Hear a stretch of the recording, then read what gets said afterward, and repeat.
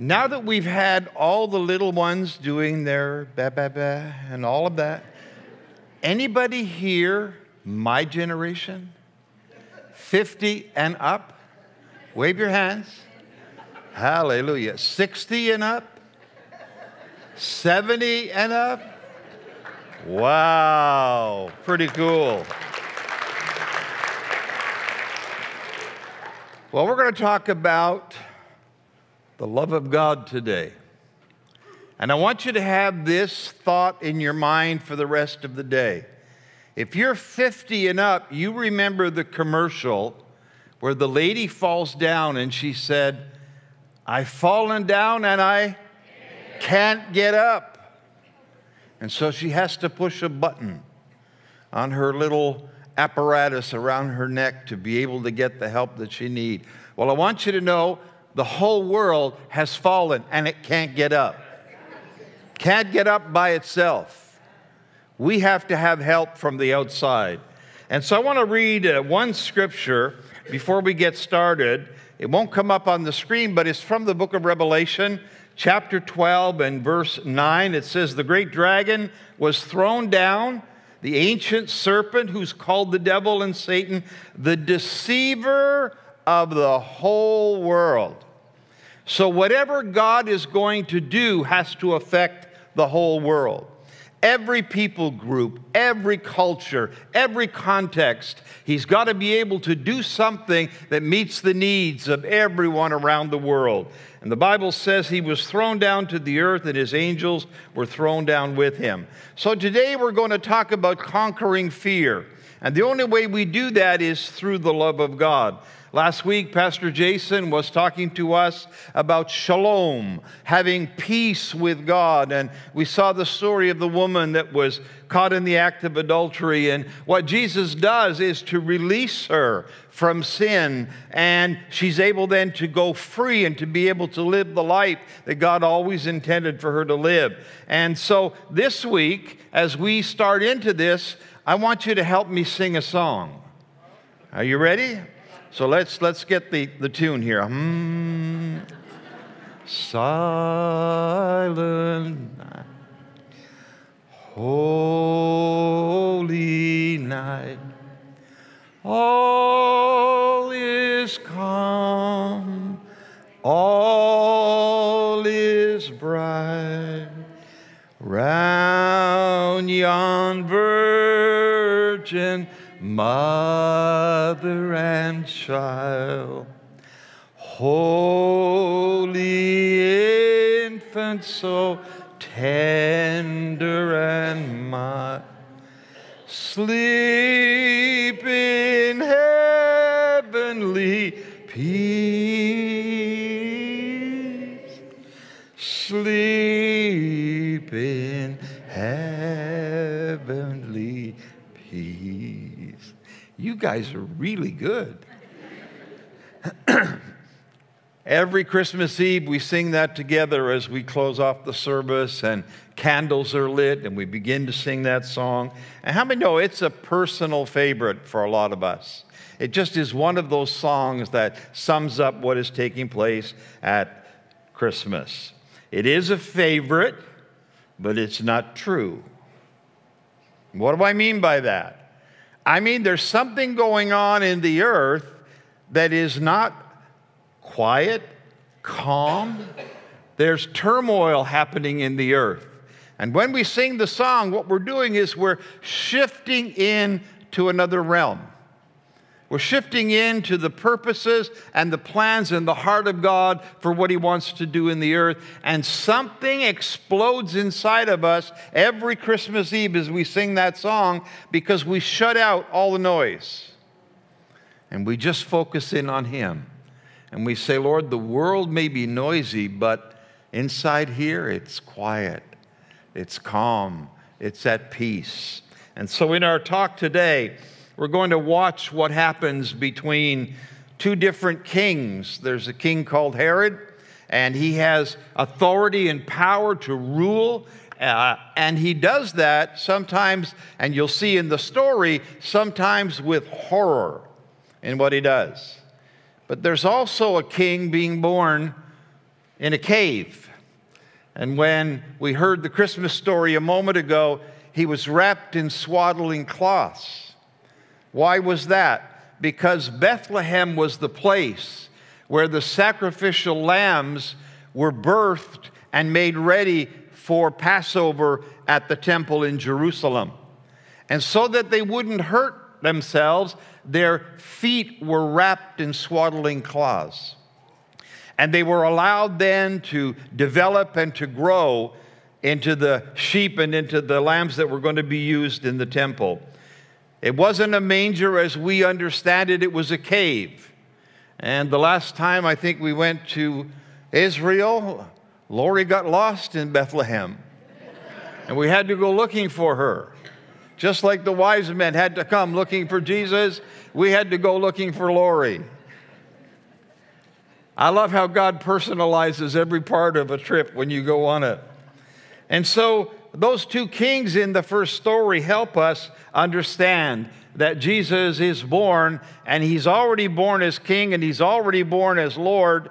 It's not something that he becomes. He is King of Kings. He's king of everyone kinging it, wherever they might be. And so when we read the Gospels of Matthew or Luke, we discover something that Matthew's writing to the Jewish mind. And all the way through his writing, he says that it might be fulfilled. Because they understand the prophecies. They understand that when Daniel talked about a star would be in the sky and it would lead you to the Messiah, that truth was in the hearts and the lives of those magi, so that when that star appeared and started to move, they started to move with it. I mean, no, even that is a miracle in itself. And then Luke is writing in Luke chapter 2, and he's writing to Gentiles. Those are non-Jews from all over the globe, and he systematically unpacks every aspect of the Christmas story. And so when something is a significant part of your story and your history, it's recorded, it's shared, it's experienced, but often differently than if it was your story. Because I can empathize when you share your story with me, but you lived it. I didn't live it. And so I can hear what you're trying to say. What God wants is for all of us to live his story. For all of us to understand it's not just words on a page. It's his story that he shares with us, and it becomes our story, and we learn to walk with him. And then we understand the search in the hearts of the wise men. We understand the awe of the shepherds. We understand all of the things that are going on, that even in the busyness of coming to be taxed in Bethlehem at that time of the year and finding no place to stay, God always has a place. He always opens a door to a searching heart. And so in Matthew chapter 2, beginning at verse 1, Jesus was born in Bethlehem of Judea. In the days of Herod the king, and wise men came from the east to Jerusalem, saying, "Where is he who has been born King of the Jews? For we saw his star, and when it rose, we have come to worship him." And when Herod the king heard this, he was troubled, and all Jerusalem with him. Can I just encourage you to know that Jesus will trouble you? He will get on your case. He will challenge you to decrease as he increases in and through your life. And so Herod is threatened because he hears that there's another king in town. And no one is going to challenge his authority. And so Matthew, who lives under King Herod, would never pen the exact words of the song Silent Night that we just sang, because he doesn't describe the days and the years following the birth of Jesus as tender and mild, but rather as times of trouble and times of turbulence. So when King Herod was troubled, the whole kingdom felt a quake. Herod, like kings before and after him, ruled with absolute authority and absolute fear and control over the hearts and lives of the people. So when he hears that there's another king, there's something goes off inside of him. How dare he? You and I see it on the news every day now, all over the world. When people are challenged and their authority is challenged, they react. Matthew goes on in chapter 2, beginning at verse 7. Herod summoned the wise men secretly and ascertained from them what time the star had appeared. He sent them to Bethlehem, and he said, "Go and search diligently for the child. When you found him, bring me word, that I too may come and worship him." Do you think that was what was really in Herod's heart? To come and bow his knee to another king? To come and worship this Jesus, King of the Jews? And after listening to the king, they went on their way, and behold, the star that they had seen when it rose went before them until it came to rest over the place where the child was. And when they saw the star, they rejoiced exceedingly with great joy. And going into the house, so right away we know this is after the birth of Jesus. This is a few years down the road. They go into the house and they saw the child with Mary, his mother. They fell down and worshiped him, and then they opened their treasures. They offered him gifts of gold and frankincense and myrrh. And being warned in a dream not to return to Herod, they departed to their own country by another way. God has a way of protecting his people. God has a way of directing our steps. God has a way of warning us and preparing us. That's why later on, when you read in the book of Romans, those who are led by the Spirit of God, those are the sons and the daughters of God. The realization that we don't have a religion that we're in control of. We have a relationship that allows him to speak to our hearts in whatever way he chooses and to direct our steps. And so in the original Christmas story, what happens next really is horrific, but it's also predictable when you see what happens in the heart of a king that is threatened. Matthew includes it because for him, as a Jewish man, this that takes place is deeply personal. We read a story, but he would know the names of the children and the families that were affected by what decision Herod made. When you watch your news and you see Mr. Putin makes a decision to go into Ukraine, right now we're talking about tens of thousands of lives that are lost. And we realize something, that when you have power, you also have authority. And when you have authority, you're called to use it well, to steward it well. And so Matthew would know that living under Herod, you never know what would take place. And the Bible says in chapter 2 of Matthew again, Herod, when he saw that he had been tricked by the wise men, he became furious. And he sent and killed all the male children in Bethlehem and in all that region who were 2 years old and under. In other words, he's taking a swath at wherever this king is, and however old he is, I'm going to take him out. I don't want any challenges to my authority and to my rule. According to the time that he ascertained from the wise men, then was fulfilled what was spoken by the prophet Jeremiah. A voice was heard in Ramah, weeping in loud lamentation, Rachel weeping for her children, and she refused to be comforted because they care no more. You know, sometimes when prophets wrote what they wrote, they had no idea of what that meant in the future. All they knew is the sovereignty of God at work in their hearts, giving them what to put on the parchments. And they began to write, and they would look into the future and say, I wonder what that means. And yet in Matthew's day, as he writes that, in the midst of all the families that have had their 2 years and under children taken from them and murdered, the realization of no wonder Rachel was crying. No wonder there's a weeping and a mourning going on in Bethlehem. And so in Bethlehem and the whole region, it wasn't silent night. It wasn't calm and bright. There was that turbulence and the turmoil going on. And so why does Matthew include this in the retelling of the precious story of Jesus? On the surface, it's the same reason he starts with Jesus in the genealogies.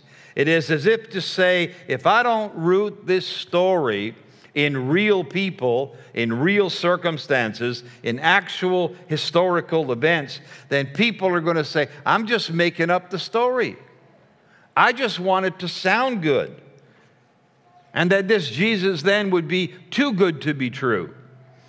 But how many know when you open your Bible and you start to read through your Bible, God doesn't hide the failures and the sin and the brokenness and the calamity of everyday life around the world. He makes it very clear, even those who love him, even those like King David, who came from Bethlehem, was called a man after God's own heart, and yet we all know David's story. We want to say, yeah, but, oh, for the love of God.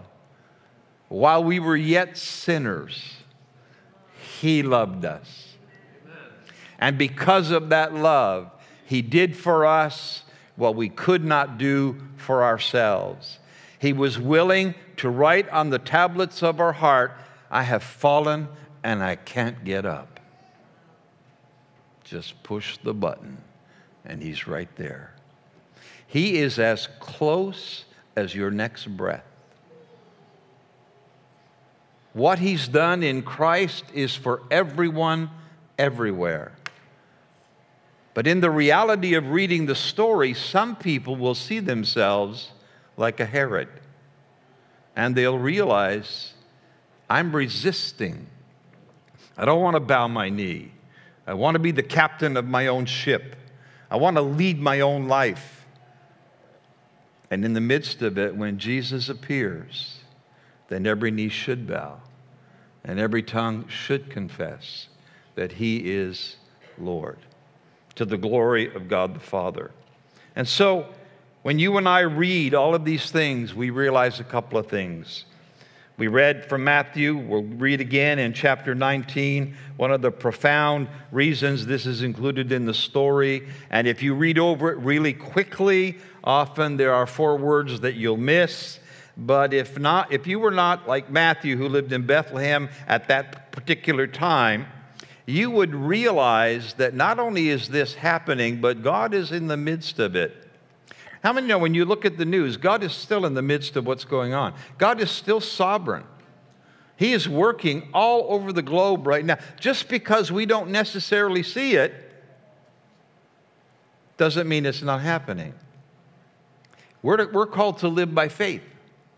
And when you and I live by faith, we see things that are invisible. I know that sounds strange. But if I stood up here to speak today and I chose not to speak, I just stood here, you wouldn't know what's going on inside, would you? If you never opened up his word, you would never know what's going on inside. But when God begins to speak, he lets us in on the story that is unfolding in all the earth, and that he is at the center of it. Not that he does it all, because we read from Revelation as we started, there's a deceiver, there's an adversary, there's an enemy of all that is good in the earth. And he is at work. And sometimes we say, Lord, if you are so loving, if you are so powerful, if you are so good, why do you allow Satan to do what he does? And there will come a time we will understand every situation that we've been through. When we look at the story right now and we see the provisions of God, that something happens here in the story that we're going to look at. 4 words, we're going to look at the story. It's going to change the whole story. Because God has already spoken into Joseph's heart to take Mary and Jesus and take them away. And then the Bible says in Matthew chapter 2, verse 19, but when Herod died, an angel of the Lord appeared in a dream to Joseph, in Egypt. And now that scripture that you and I read, how does God bring his son out of Egypt? I thought he was born in Bethlehem. I thought he lived in Nazareth. What's he doing coming out of Egypt? Well, when you know the story, the pieces fit. And when the pieces fit, you see the hand of a loving God directing the steps of those who walk with him and those who love him. So Herod the king, who caused so much pain and ruled by fear, is now dead. The next word in his telling of the story of Jesus is more now caught than taught. Behold, there's a new king and a new kingdom, and it's not one of fear, but one of love that absolutely conquers every fear. When you know him, you suddenly are at peace within. You have a joy that you never thought you could have. I was at a meeting last night, and the gentleman before me was from the Salvation Army, and he began to talk about what was happening in Salvation Army. So when I got up to speak, I said, you know, when I hitchhiked across Canada, I stayed at Salvation Army hostels all across the country. And before I could get a bed and get a place to stay for the night, I had to sit through a devotional. And I said, I just want you to know that I heard a lot of devotionals, but I didn't hear one of them. I listened, but I didn't really hear it. But I want you to know that God put a hook in my heart. And he began to sovereignly draw me unto himself. Little did I know, but that's how God works in our hearts and lives. And so Joseph's now in Egypt for safety, and a dream comes to his heart, and he knows it's time now. Herod's dead, and he can go back to where he came from, and he realizes God is at work in him. Just like he spoke to Joseph to take Mary, his wife, and not to lay her aside. Luke tells the story of Jesus, and notice in telling the story, he says a very similar thing. Luke chapter 2, verse 8, 10 and 11, fear not, I bring you good news of great joy, which will be for all people. For unto you is born this day in the city of David a Savior, who is Christ the Lord. So the message of King Herod and the King Herods of this life is always fear. But the message of King Jesus is fear not. And there are hundreds of verses to fear not. The message of Herod is about you serve me. The message of Jesus is I've come to serve you. The message of Herod is always about loss and chaos. But the message of King Jesus is always rooted in his love, a love that never fails, and a love that gathers, and a love that heals, and a love that protects, and a love that saves. I want you to know today, in your wildest dreams, if you do not know this Jesus that I'm talking about, he not only will make your life the best it's ever been, but you'll shake your head and say, why did I wait so long? That's how good he is.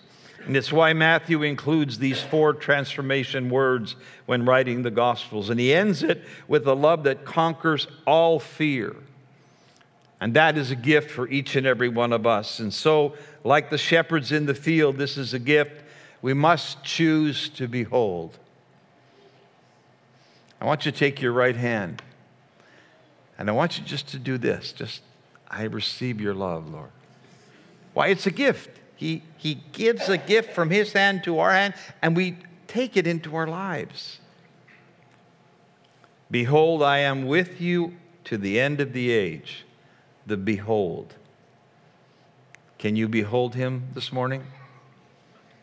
Behold, I am always with you. The great I am comes into our hearts and into our lives and into our midst. We heard it with the children. We heard it with the reading. We heard it with the worship. 1,000 hallelujahs. The I am is here. And then, behold, I am with you always. Everybody say always. Always and everywhere, no matter what you're going through. And when you understand that and you live by faith in that, it is very easy to say, Lord, I just stop right here, right now, and I recognize I have fallen and I can't get up, but I turn to you and you lift me up. And from this moment on, I will lift you up in everything that I will do in my life. And for me personally, and for Joyce, it's why love never fails. Joyce and I know where we come from. We know what our background was like. We know what it's like to walk without Christ. We know what it's like. And then when you come face to face with Jesus and you realize He has transformed you from the inside out, and then you realize, Lord, I didn't do this by myself, because you're preparing me not only for this life, but for eternal life. And of all men, if I only have what I need for this life, then woe is me. But He's prepared a place for me so that I can be with Him where He is forever and forever. The Christmas story is a great story. This is our season of the year. This is our opportunity to rejoice in Him no matter what. And so Herod and all those like him, all sin and strongholds, will one day absolutely be no more. Aren't you glad? We get a foretaste of it right now. Bless you guys.